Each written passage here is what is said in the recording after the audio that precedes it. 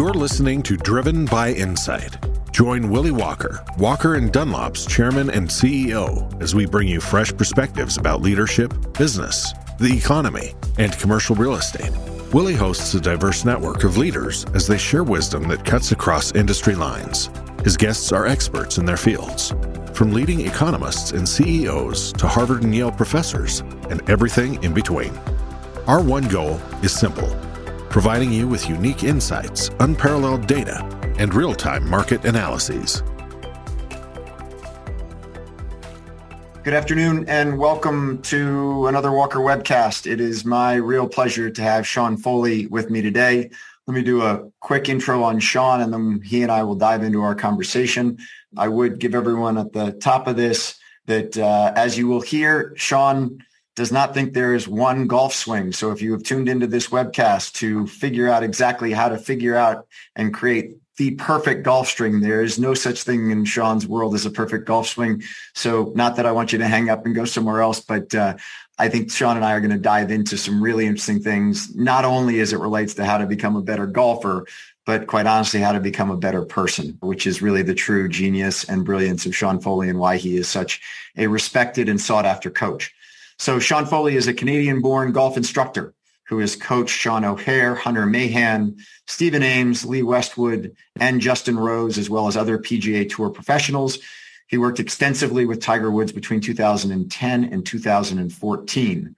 Foley has been the head coach of the Canadian Junior Golf Association since 2003 and teaches at Core Golf Junior Academy in Orange County National, Winter Gardens, Florida. Foley graduated with an arts degree from Tennessee State University, where he played on the varsity golf team. Sean did not aim for a professional golf playing career, but rather set his mind on becoming an instructor to top players after watching David Ledbetter work with Nick Faldo on the range at the RBC Canadian Open in the early 1990s. So Sean, first of all, welcome. Second of all, your dad worked for DuPont. And as a result of your dad working for DuPont, you moved around a lot as a kid and didn't really get into golf until you all were living in Southern California when your dad was there. First of all, what was it like moving around a lot as a kid? And then what was it about being in Southern California that got you into golf at a young age? Thanks for having me, Willie. I think it's funny when you hear your bio and you know you're evolving and you hear your bio and you're like, oh, that's the old guy. When you said the bio was kind of tripping me out. At one point, the bio was very present, but it's interesting anyways. When you were saying that, I was like, man, I need a smaller bio. I think moving around, I can't really put my finger on. I imagine like some of the time it hurt, obviously, we were in places for like 2.5 years. So you get close to other kids and you move on, probably harder on my brother than me. But, I think what a great opportunity, to be able to go from Canada to Delaware to San Fran to LA to Toronto to Vancouver, back to Toronto University in Nashville, started working in the golf industry in Florida, back to Toronto. I think it's harder for the world to sell you the normal nonsense when you're traveled because you go around and you get to see with your own eyes what's going on in the world. And so I think, Mark Twain who said that travel was the venom to bigotry. So I don't think you move around a lot and become less open-minded. So I think that was really helpful. But I think as a kid, I think that was, probably a tough thing, moving around a lot. And, some trauma helps you, some trauma hurts you. I think it probably helped me. But yeah, it's, I'm 48. That I almost forget some of those things now. But, we were very fortunate to have great friends. We had great neighborhoods that we lived in. I think it was definitely an advantage for me. So I've heard you say two things about both your childhood and then other people's childhood that are a little contradictory. I'll let you sort them out for us. But as you talk about identifying, if you will, what it is in some of your players, whether they're professional golfers or whether they're amateurs who come to you for help, going back and understanding everyone's individual experience. And you talk about your own childhood having some rough times and being insecure, and also realizing that you were listening to other people's voices rather than listening to your own voice. And one of the things, as I've done some research on the way that you teach, is getting people to think about their own voice, their own inner voice, and not thinking and listening too much to other people's voices. So talk for a moment about your own childhood experience and those insecurities, and what allowed you to tap into your own inner voice versus external voices? I think when it comes down to these topics, I just think it's super important for us to realize, just in simple neuroscience terms, right, that the oldest part of our brain is we have a basal ganglia, and it's connected to the limbic system. And scientists say that's from our reptilian brain. Obviously, other parts of our brain are for the primate brain.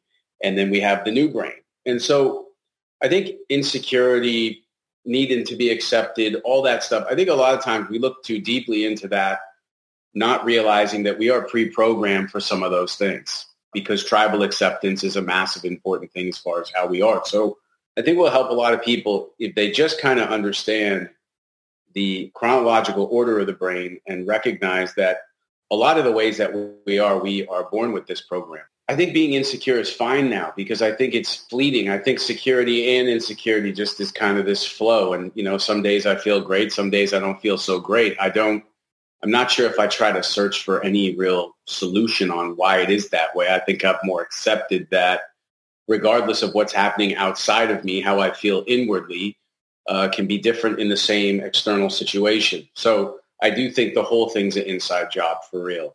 I'm just generating my experience of what's going on, and it's based on, I think with me as a kid, I think it was easier to fit in. So when you're going from Delaware to California to San Fran to LA to Toronto, I think I always felt this real need to fit in. I don't think that that's not normal for some people.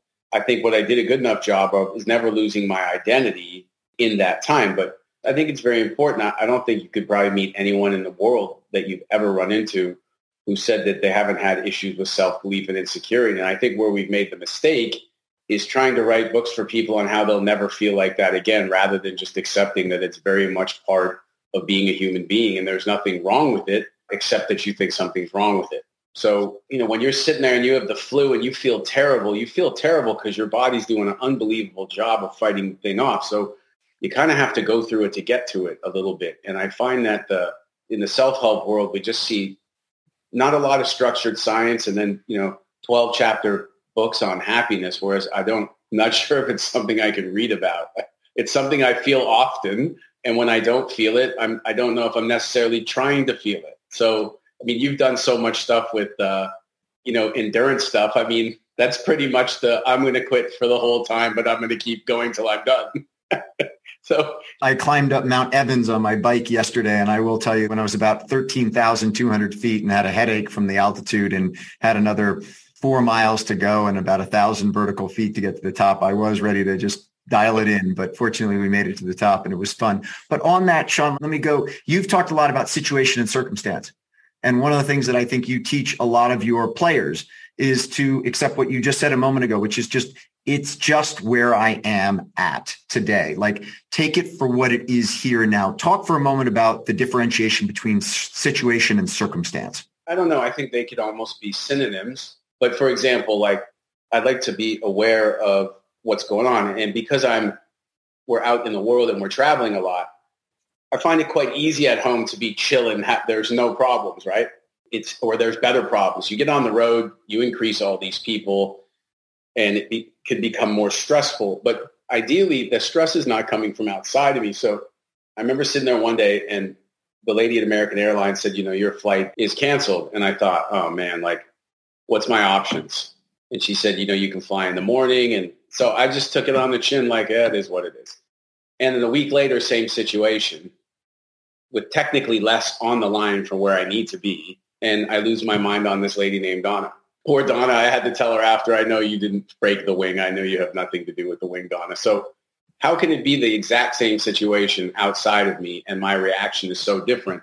So if the situation actually causes anything to me, then every time that happens, I should react the same way. So sometimes I have players playing great and players playing bad. And when players are playing bad, I have days where I'm just hit with wisdom and that this is exactly where we need to be. This is teaching us all we need to learn right now. And then the other days thinking of, catastrophic what ifs. And I think I'm just aware now that once I say what if, then I just go, okay, there's nothing to find thinking about this, right? So it's kind of like someone says, how you doing?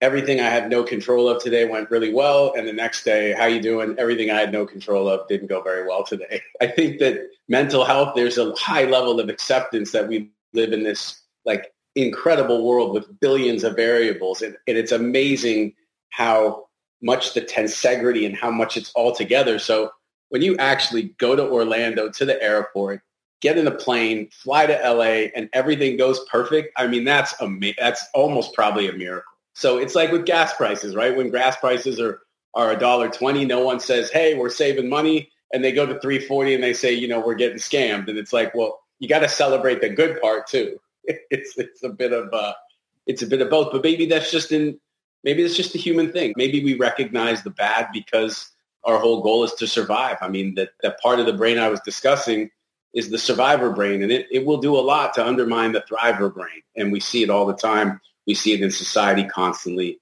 We see it in the amount of self-sabotage that's going on at every single level. But so Sean, I've heard you, for instance, say that like sitting in traffic, you got sort of two options. One, bang the steering wheel and get pissed off that you're sitting in traffic, or take a deep breath and call your mom and be happy that you have that opportunity to just sit there and get on the phone with her. It's just all choice, right? It's all choice. How do you translate that into your players? Because if you will, many players, when in traffic, bang their hand on the steering wheel. What do you do with your players to have them, if you will, reset, recalibrate, say, rather than banging the steering wheel, think about calling your mom? I just think at the deepest level, if you realize that all that, the way that you feel at that moment is just connected to old mental constructs and old narratives that really, they're still floating around in the universe of your mind, but they don't, I think as you get older, hopefully, you recognize and do less like that. And then assess, okay, when you're pissed off, right, or you're frustrated, okay, assess, all right, where's the me part of this? Okay, like I'm frustrated. So why am I frustrated? Well, I'm frustrated because I'm in traffic. All right, well, you weren't frustrated last week. Why are you frustrated this week? I got up a little late. I didn't know there'd be this much traffic. And I think if you look deeply enough at every single thing you go through, it kind of comes down to a me problem anyway. So it's very rare that the guy's in traffic on the way to the beach on Friday afternoon is losing his mind. So that's just the simple meta perspective. It's like, do you have any control of what is happening? It's very logical, I think, remember, emotions take place the way that they do because of the absence of logic. And so obviously when you see your child get married one day, that's going to be very emotional. That doesn't need logic, right? That's one of the few things you should save your emotions for, is things like that. Most everything that we get emotional about, frustration, for example, of being in traffic, frustration comes from, Willie, when what you think should be real at that moment is actually not real. So when people can't, I think the most important word that I've ever learned is probably acceptance. And being able to accept things for the way that they are, I think is mandatory, because most of the time you have to have that. And by accepting, you move back into the present where you control the situation again by the choice that you have. But it's not really about sitting on the golf course and telling yourself positive mantras or anything like that. I'm sorry, I've been yet to proven that any of that scientifically has any effect. I think it's a meta perspective. It's a cognitive understanding of what life is, and hopefully you're learning from it. And then just knowing that we're going to be on a spectrum where we're going to go from up to down. What are the natural ways that we can not combat this, but maybe lessen it? So 20 minutes of cardio a day, 20 minutes of breathing, 20 minutes of early sunlight. There's so many ways that we can put input into our system where it knows how to heal us and take care of us. And I think that, unfortunately, in the idea of consumption and how a lot of companies make money, breathing, sunlight, and going for a walk are all free. And until someone can patent that, I just don't hear it much. And someone like yourself, you've always been active. Your family's active. I was very fortunate to have a dad who used to take me, and I hated it, I remember it, but he used to take me to the track when we were kids to run on the weekend. And I think it's just something that you fall into. And then as you get older and you start reading scientific research, you realize, like, man, that's one of the most important things that my dad ever did for my health and wellness. It wasn't be my best friend and be super dad. It was actually make me go out and work through the running and work through long distance and want to quit all the time, but keep waking up and keep doing it. And just to see that man, I've been a pretty fortunate kid with mood and everything in my whole life. And I think the idea that I'm outside a lot, that I'm active, that I'm breathing, that I'm reading, I just think these are all things that are helpful before we start looking at how I was picked on at 8 years old and going to a therapist and talking about my trauma. That really isn't going to make a whole lot of difference because it's going to be locked in my brain forever. It's just I feel like it's a bit of a new approach to taking, how can we holistically, we have this beautiful system, just the amount of neurons you fired yesterday on that bike ride, the amount of oxygen and carbon dioxide that moved around the system. And it's incredible. And I think if we really sat there and took a look at just the delicacy and how articulate our nature and our bodies and our systems are, I think that will help people when it comes down to mental health as well. That if we give ourselves the right input, we'll be, what do little kids do, right? Kids have fun. Obviously, part of their brains aren't wired yet, so their ability to think of tomorrow and what happens when the saber-toothed tiger comes is not there. Being an adult is different than being a kid. I don't like when my players have sports psychologists and they're not putting well, and the sports psychologist says, just putt like when you were a kid. And I'm like, well, we have about 1 trillion more neurons, so that's not really going to happen. And then, Willie, I don't remember kids who made every putt. I remember kids who used to putt putters like 8 feet by. That is a lot of what it is. It's right. It's like, be a shooter, be a player, be a swinger. And it's like, what does that mean? I don't understand. Like, what does that mean to yell at your player, be a swinger, be positive, and believe in yourself? I don't think that's it. I'm convinced, because if it was only that, we'd all be outstanding. So 2 things on that, and I want to loop back to another question. But so last week I had Mark Few on the Walker Webcast, the Gonzaga basketball coach. And one of the clips that we put out there was of Mark talking about allowing his players. He had a coach who he learned under, who seemed to have the players looking at the coach as much as they were looking on the court. And Mark's comment was, he said, if I ever become a head coach, I want to be able to allow the players to focus exclusively on playing and not on me. And that I'll never kind of be that imposing coach on the sidelines, yelling at the players all the time and having them kind of play here and play there. And one of the things he got to was, I just hope that they can get in this flow state of just playing the game they love, but within a broad context and framework of how I want the game plan to go. And I took that clip, Sean, and I sent it to my friend Greg Carvel, whose UMass Minutemen won the NCAA hockey championship, not this year, but last year.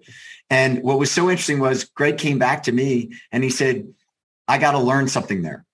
And I thought it was amazing that they both had the number 1 hockey team and the number 1 basketball team in the country last year, number 1, both Gonzaga as well as UMass at a point in the year.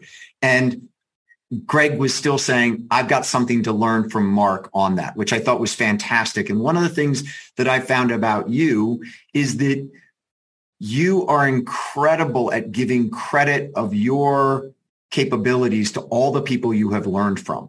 As I've listened to you give speeches and I've read what you've written, you consistently go to others as if, Sean Foley has a unique mix of personality and knowledge and capabilities, but it is all infused and it is all impacted by all of these people that you have learned from. And I think it's Bruce Lee, who is one of your mentors, one of the people who you look to often, who said that great teachers constantly adapt. Talk about that for a moment. Yeah. I mean, the whole thing about being like in this tribe is it takes a village to raise a child, right? And I think that's an old saying from way back in human existence, probably partially because no one knew who the dad was, right? So it's like we did raise communities all as one. And I think I was fortunate to one thing. My dad had a library. My dad had a lot of biographies. And so I got very interested in reading about people. So I read a lot. By the time I was like 17 or 18, I'd read probably, I don't know, at least parts of 30 or 40 different biographies of people who'd been evil and people who'd been unbelievable. And I just noticed like, man, all these people who've had a big effect on the planet, they had a real process. So they had a belief system for sure. And then they had a process. Then they were all fine with delayed gratification. And they just kept moving and moving and moving and moving. And so once again, it's, the simple saying, it's not how many times you get knocked down, it's how many times you get up. I think that's something that's going to probably miss for the rest of society, because it's definitely been lessened than it was, right? My kids are softer than I was. I was probably softer than my dad was. When it comes down to the amount of people that I've listened to and read. I'm reading a book right now by a guy named Dr. Raymond Pryor, who I met at the KPGA Women's Championship. I was with Lydia Ko last year, and her friend Lindy had this guy on the bag caddying. And I just had thought he was a caddy, of course, because he was caddying. And him and I were talking, and he made a couple comments, and I was like, wow, this guy's pretty dope. Like, that was what he said. It kind of hit me. I was like, wow. So I started talking to him, and he was a clinical psychologist who's got into sports. He's worked with a lot of Olympic shooters, a lot of people, doesn't name names, but he's worked with a lot of people. So as soon as I listened to him, I was like, I got to know what he knows. And I've always been like that. And, people can say it's like, I don't know why it is. It's just part of society where people say, oh, that person's stealing this person's information, this information. Look, everyone at MIT and everyone at Stanford are technically stealing Newton's information then, right? Like it's a silly way. It's knowledge. It needs to be passed on. When knowledge is passed on and goes through different experiences, it becomes wisdom. So, yeah, I just guess I've been very fortunate to be egoless enough, not saying I have no ego, but egoless enough to consult to and pay people quite a bit of money over the years, where I've had, 5 to 8 of my own coaches where I have Zoom calls with them and we talk about life and business and all these different aspects. I think it's really important, especially in my role as a coach, because sometimes when you just coach all the time, you stop remembering what it's like to be a student or what it's like to be the learner. So I find when you do new things and learn new things, it helps me realize when I'm coaching that I'm probably too far ahead of that person right now. Like, I need to slow it down and I need to simplify. It's probably too much, because when I learned Pilates a year ago, I've been doing it. And I kept telling the teacher, I can't put the thing between my arms because I don't even know how to use my legs yet. So we just one step at a time. And if you read 10 people, you read 10 different essays on liberty, there's going to be people that you probably are going to fit in more with naturally based on your own experience, socialization, religion, whatever. Almost the brainwashing, like we need to unlearn a lot of our childhood, I think, when it comes down to things like that. But then someone might have like a totally different situation. So as a Canadian, I come down here and there's a lot of things going on in America that I've never really dealt with in Canada. So, for example, we don't have guns in Canada, which is just not, we fight a lot, but we don't really have guns. So when people are like, oh, so you're against guns, I'm like, well, I don't want a gun myself, but you have the right to you have the right to have one. I don't think you should be afraid of everybody as much as you are.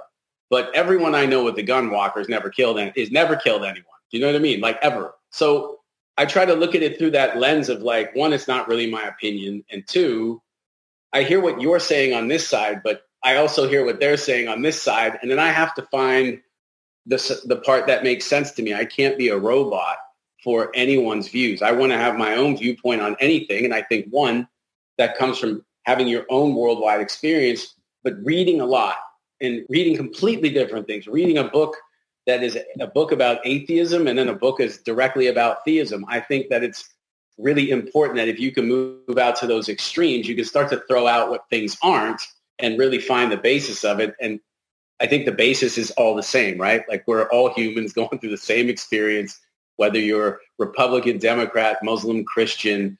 At the end of the day, our problems are similar. Our fears are similar. I just don't think we could be that divided unless it's been an attempted division, because I just think that we're all very similar. So when you talk about our fears are similar, Zach Johnson, Tuesday practice round at St. Andrews, goes out, plays with Dustin Johnson, comes in, turns to you and says, man, I just played around with DJ and that guy is on fire. There's no way I'm going to play well this weekend. And Zach Johnson goes on to win. So talk for a moment about mindfulness, being in the moment, and confidence versus a lack of confidence. The good thing is in life, Tuesday is not Wednesday. And even Wednesday morning is not Wednesday afternoon, right?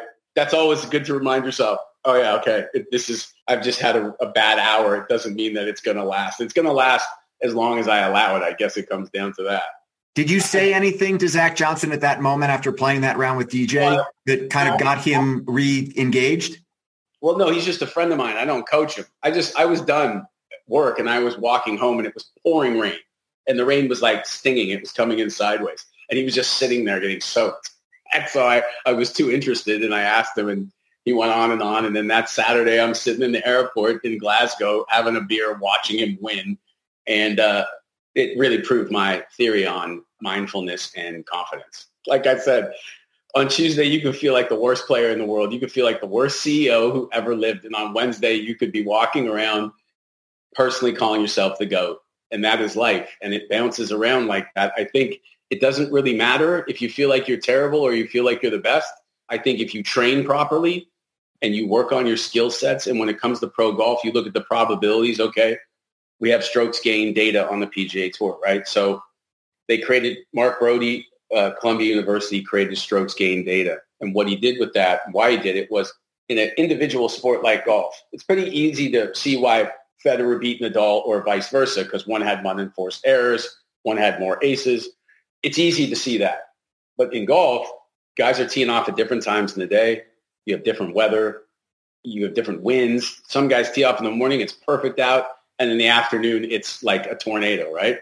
So how do you, in an individual sport, how do you see where you are good or where you need to improve? So with strokes gained, like strokes gained off the tee is a metric. So that would be when you're hitting your driver. When the data came out, it showed that distance was much more pivotal to lower scoring than accuracy. But in the old belief system in golf, it was all about how straight you hit it. So the problem with systems and beliefs is that if you don't challenge a belief system, you will continue to see exactly your belief system. So you might not see what is going on. So you start seeing these guys that are hitting at 330, but they're hitting it all over the place and they're winning more tournaments. That really changed guys. I'm like, oh man, I got to work on this. Then there's strokes gained approach. So being able to get every iron shot hit for the year, then there's 30 yards in, and then there's putting. But a lot of people don't really see themselves well. So where guys think they're good, they're sometimes not good at all. And where sometimes guys think they're bad, they're actually very good. So when people tell me that, you know, champions are self-assured and they're positive and they never lose focus, I don't know who they're talking about, because I've met all of them in different sports. And they trained at a high level. They trained in different ways. They trained for longer. A lot of times they just were very passionate about the mundane. So I think when you look at the GOATs of anything, just the structure and the harmony and the passion and probably some chip on the shoulder, because we're human beings and that's part of survival. Darwin was not. Adaptation comes from that. I think when you put it all together, they were creative in how they practiced. They practiced more than most anybody. They probably had as much physical gifts as anybody. And I think they paid the biggest sacrifice. When you talk about practice, Sean, I got 1,000 friends who I played golf with over time who say, I can't take it from the range to the course. Yeah, exactly. I can't take it from the range to the course. Now, my understanding is that your players practice 20% of the time and play 80% of the time. Well, that's the dream. That's the dream. Okay. Well, dream not, but the point here is that you would rather have them playing and dealing with situational awareness / challenges than sitting on the range hitting 500 drivers over and over and over again. Talk for a moment about why you think it's so important to dealing with the situational awareness of being on the course versus just honing that stroke. Think about your ride yesterday that you took. Okay, so you could go to like a really nice gym that has an elevation chamber, and you could ride a bike and you could set it to 13,000 feet, and it will be hard. It'll be harder than it will be sitting in the other part of the room. It's just way different. Every single time yesterday, your tire just got stuck in a little spot and you had to use a little more quad than you would. So yes, it's still nice that you could train like that, but you look at a lot of the world-class distance athletes and they train at elevation and come down to sea level and they're insane, and it makes sense, right? So once again, training at elevation would be way more painful than being down on that treadmill. So when you say, man, you know, I've been training for this marathon and I've just been running 26 miles a day every day on the treadmill, and at the 15th mile today, I couldn't go anymore. Because it's all just the little tiny things that happen along that run that change it. So yes, you give yourself a chance to do the task if you do that, but we have to look at it slightly differently than that. So every single tee shot that you hit on the golf course, the intention is probably slightly different. And so when you get on the range, one, there's no consequence. You can work and play mental games to try to provide. You can say to somebody, just pretend this is the last hole of the U.S. Open. You have to start it here and do it here. And you can do that. And I remember when I used to do that, I'd say, oh, my God, I sound so silly, because the difference is going to be that the walk from the 17th green to the 18th hole is like a 300-foot hill. And then when we get to the top, we're going to look at 100,000 people. You can't train that unless you're in that. But, you look to other operators like the Navy SEALs. I read a great story about their training for Islamabad when they went to take out Osama bin Laden, and how they built, to within their own knowledge, a structure that was identical. And they had done like 600 revolutions of different things. And they actually did one where the helicopter went down. So when that helicopter went down, it probably sucked, but been here, done that before. So why are we going and practicing what we're good at? Like, why is it way harder to get at the gym on a bench rack than a squat rack? Squat racks are always open, Willie. You can just go squat whatever you want, but there's no dumbbells for bench press. It's because squatting is like more annoying and it's harder, but it's way better for you. And so when I look at how my players practice, that's been the biggest challenge to my coaching, is where I felt a bit insecure was too much in the model of perfection and angles and doing everything great, which I'm glad I learned that 100%. But just understanding that you're only really as good as your weaponry.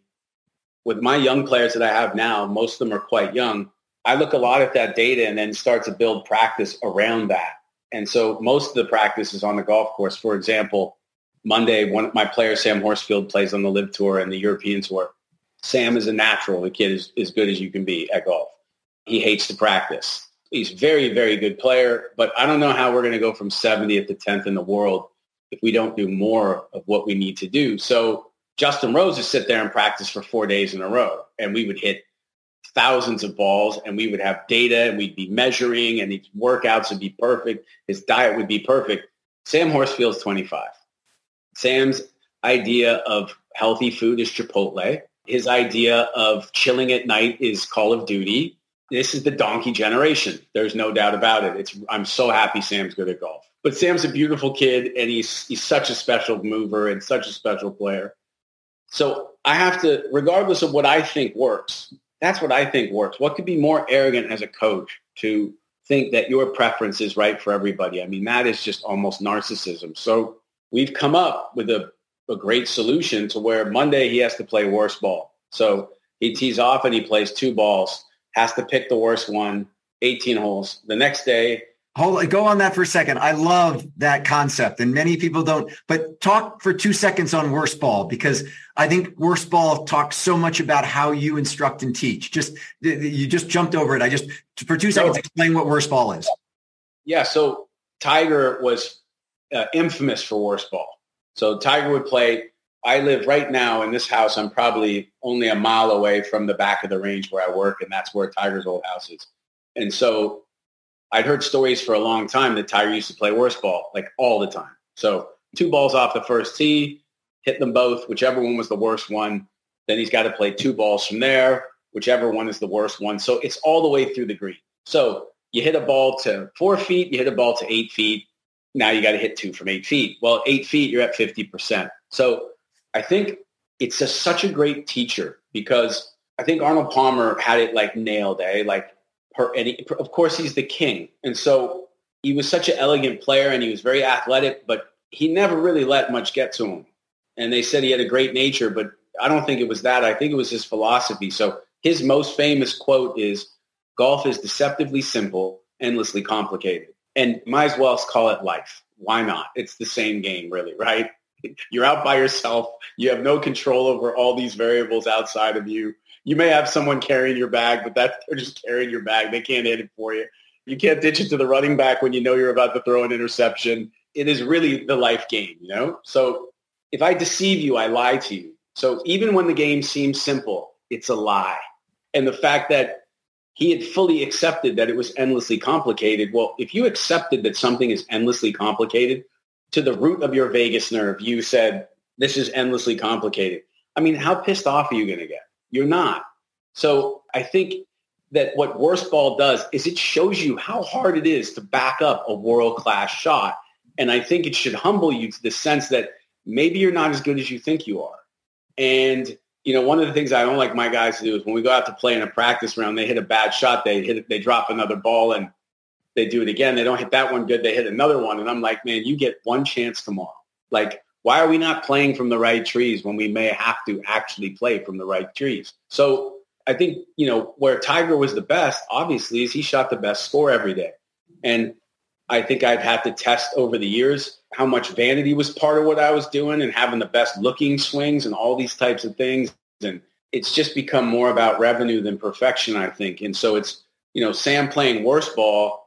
I'll tell you what, you shoot around even par and worst ball and you could win on any tour in the world. And then the second day we go out and play with 5 clubs. So this is all about creativity and feel and touch. Wednesday we play the back tees, the middle tees, and the front tees, all for score. 9 holes, you get 27 holes. And you get to play 3 different golf courses. So when it comes to training, the more different environments I had, those SEALs did a lot of different sorties. They did the first one. This is your vanilla. This could happen. Boom. All the way to the point of the helicopter goes down. Where are you going to go? So they're training all these different scenarios. And in doing so, becoming more celestial in it, because the more opportunities I have to see different environments, the processing in the brain is so, we're amazing. Even if we think we're assholes, we're still incredible. We still have to recognize that. So the more opportunities that I give myself to learn from different situations, knowing that after that 27 holes, Sam goes to go home and play. He's got a Formula One. He's got a Formula One simulator. Yeah, it's good now. So that's good. We moved on from Call of Duty. So I think his thumbs are going to be okay now. There's a lot of thumb injuries with young players on tour, by the way. That's actually a true thing, Willie. So let me, Sean, on this, I want to put one quick stat on the SEALs because I've heard you give a stat in a previous talk that I thought was fascinating. Then I want to come back on Tiger for a second. The stat I heard you say was there's 600 to 700 Navy SEALs and they shoot more rounds of ammunition in a year than the entire Marine Corps, which is 250,000 people. And I heard you say that and it hit home with me as it relates to, well, wow, think about that. That's what they want. You talking about situational awareness. They want the SEALs being this elite corps. And so they want them practicing and hanging upside down outside of a helicopter, shooting in their machine guns rather than just sitting at the range and going over and over and over again to try and hone it in. I love that you mentioned that in a previous talk that I listened to that you'd done. But that goes back to your friends, right? And saying, I can't take it from the range to the course. So right.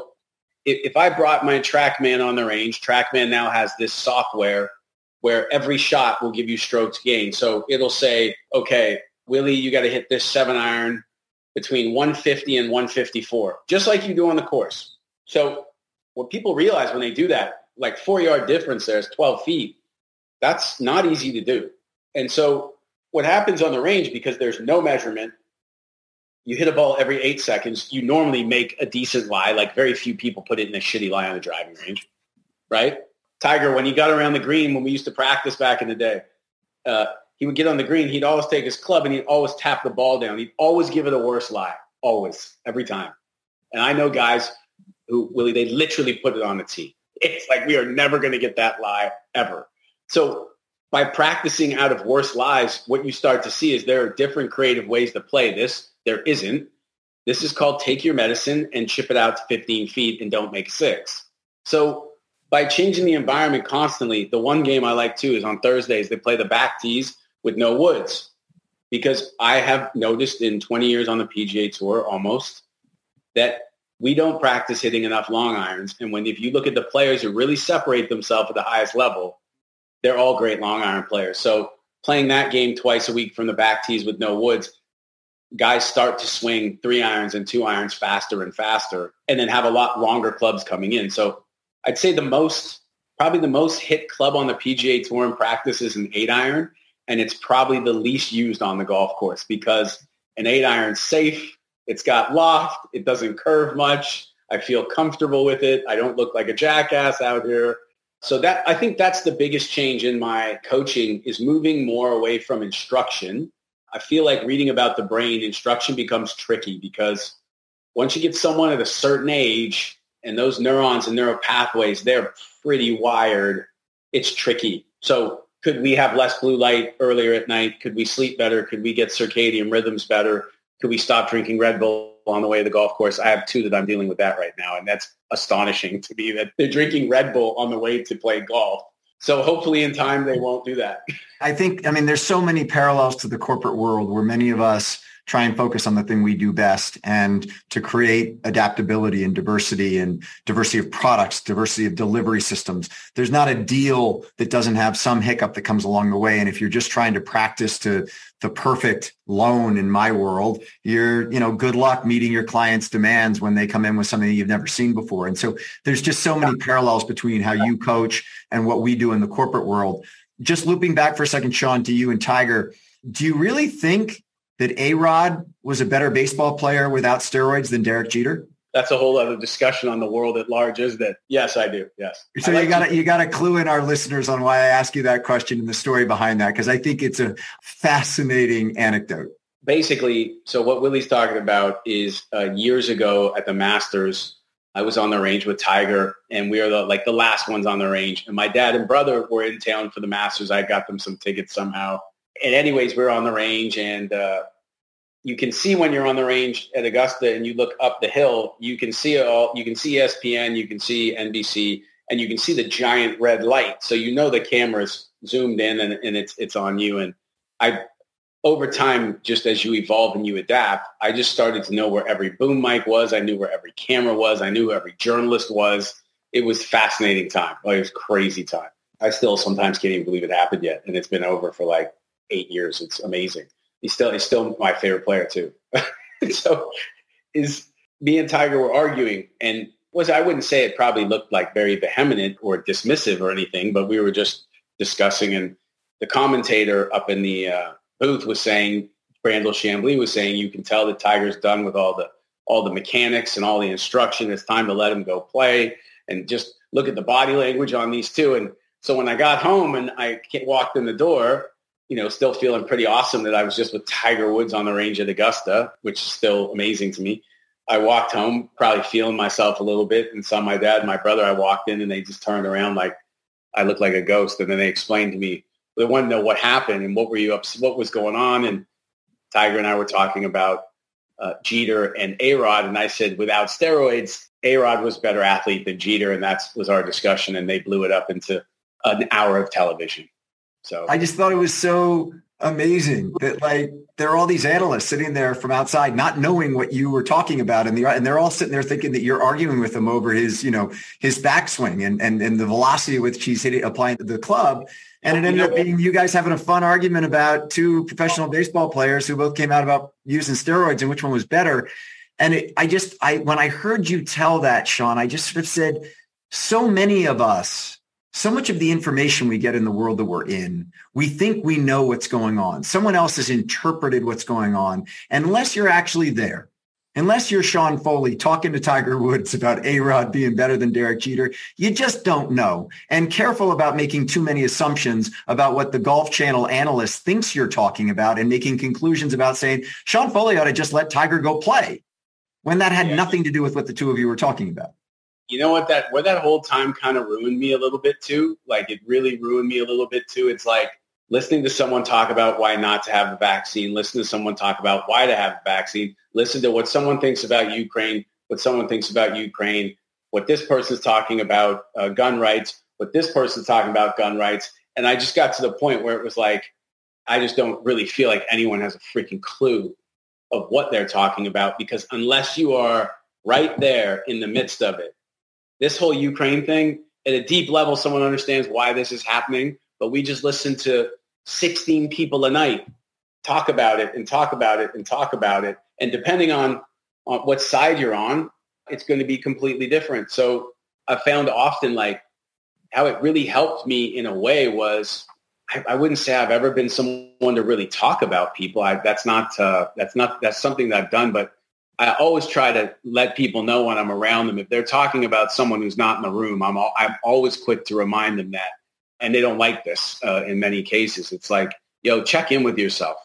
Would you say what you're saying right now if that person was right here? So if not, then you need to figure out why it is that you feel that you need to get attention speaking about someone else's life. And so I'm kind of that guy. I'm a bit annoying like that. But yeah, it's a weird thing to go through, and to the amount of people who have met me and have apologized and said, man, I thought you were arrogant and you're just an unbelievable guy. And I'm like, hey, just wait until you meet someone before you define who they are. So the issue I took with those guys, I mean, look, I took the job, Willie. At the end of the day, if my theory is that everything is a me problem, then the genesis of the problem was me saying, yeah, I'll do that job. Because at that time I would say I was pretty arrogant. I wasn't nearly as skilled as I am now, but I definitely was way more arrogant. I've lost a lot since then, so that kind of knocks that out of you.